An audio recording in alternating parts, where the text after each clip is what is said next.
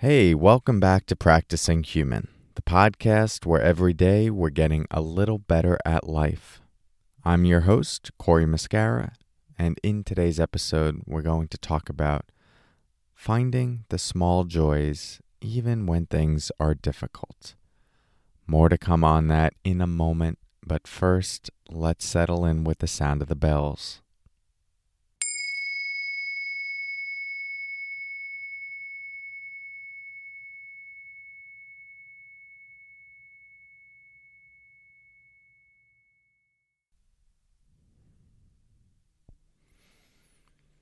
So, we are continuing with the theme of the times of recording, which COVID-19 is in the air. It is most people's reality at this point in time. But if you're listening at a different time in your life, several years from this point of recording, just hear all of this through the lens of anything that might be difficult. We've talked a lot about holding space for the different experiences that can arise, self-compassion, letting it work through you, opening you, softening you, tenderizing your heart, expanding your heart, all the things that can come from being with pain and not shutting down to it. Something that often gets overlooked in times of crisis and uncertainty is just remembering to seek out and appreciate the small joys when they're there. If we're not balancing the depth of pain, confusion, doubt, sadness, fear, overwhelm with some positive emotion or pleasure, we're going to get burnt out so quickly. We're going to completely deplete. But we're not very good as human creatures at seeking out the good stuff, especially during times of fear, when fear is the default response. Because we have this built-in negativity bias, which is our brain's inclination to scan for threats and to latch on to threats when they're there in our environment. Because from a survival evolutionary perspective, if we're not scanning this, and if we don't have a lot of pain associated with what could potentially go wrong, then there's a good chance we'll make a mistake and we'll die. And why are we more inclined to focus on the negative than the positive?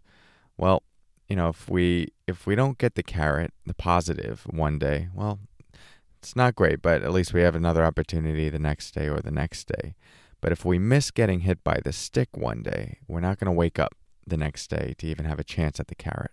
So we're programmed to really focus on, dramatize, create a lot of pain around potential pain. Have you noticed the capacity to do that? Just thinking about what could go wrong and all of the tension, fear, and anxiety that creates just in the thought process of that. We just cake on the potential pain, or we cake on the pain for the potential for something bad to happen. That keeps us in a almost like a chronic state of fear and tension and agitation and stress. And it is hard to look for and appreciate the good in those moments. The brain is just not seeking that. It's the last thing it's concerned with. So actively scanning your environment for what is good, which is like, let me just acknowledge, it's like personal development 101. It's like positive psychology 101. I almost hate talking about this stuff because it just feels so basic, like hunt for the good or appreciate what's going well in your life or remember to be grateful. It's like, yeah, duh. And at the same time, we tend to suck at it.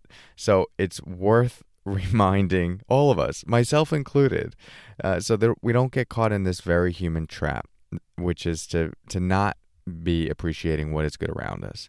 And when I say what is good around us, I'm talking very small things. I mean, I walked outside, the few minutes I get outside each day, and I posted a picture on my Instagram of just the sun rising. I think it was sun setting, actually. It was beautiful. It's this beautiful fiery sky.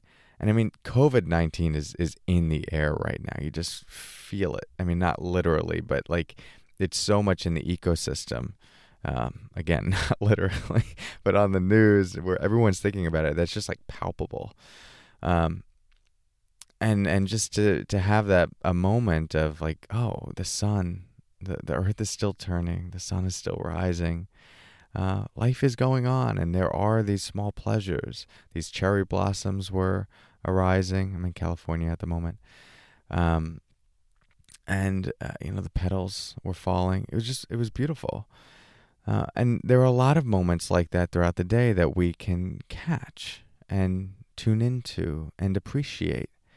And just that simple practice, right? This grandmother wisdom type practice of like appreciate what is good in your life will start to activate different parts of the brain that will condition different emotions. And when we have more positive emotion, there's lots of research by Barbara Fredrickson to support the benefits of this. We're more creative, we're more open, we're more loving, we're more peaceful, we feel more inspiration, we're able to see more possibilities than we were able to see before. So there are a lot of like very practical, useful benefits to having positive emotions. But we're not going to get any of those positive emotions if all we're doing is just scanning the environment for threat and what could go wrong. So we need a balance, right? I hope you can see that we need a balance, because I'm not just saying let's go around and just smell all the roses and roll around in the grass and forget about everything going on in the world and start hugging everyone naked, right? Fun, that's legal. Don't do that under any circumstance. But two, there's a lot of things that we need to be tending to right now, and a lot of things we need to take seriously.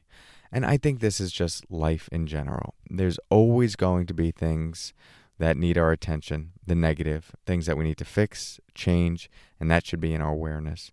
And simultaneously, we can't lose sight of what is good and what makes life worth living. So, as you go about your day today, just see if you can filter some of your moments through the lens of what could I appreciate right now? What is good? Even if it's as simple as the fact that you're breathing, or any sensory experience you have, seeing, hearing, tasting, touching, smelling. Can you appreciate that? Or toilet paper. Can you appreciate that you have toilet paper? Probably 200 rolls of it. Have you ever had an experience where you didn't have toilet paper? Apparently, we're all fearful of that right now. But it's a terrible moment in the bathroom. So if you have toilet paper there, or a bidet, then that's something you can appreciate. So gratitude can start there. Appreciation for small moments can start with very small things, and let it build. All right. Thank you for your practice. You're doing great. We're all doing great. We're making it through. Continue to show people love. Take care of others. Don't try to be positive in people's faces. Remember, that's the most annoying thing you could possibly do, of telling someone to just look on the bright side. Let it come from a podcast episode rather than you trying to tell your spouse. Some people need to feel pain, and we need to have space to feel pain and to feel suffering. So I do not want to overlook that.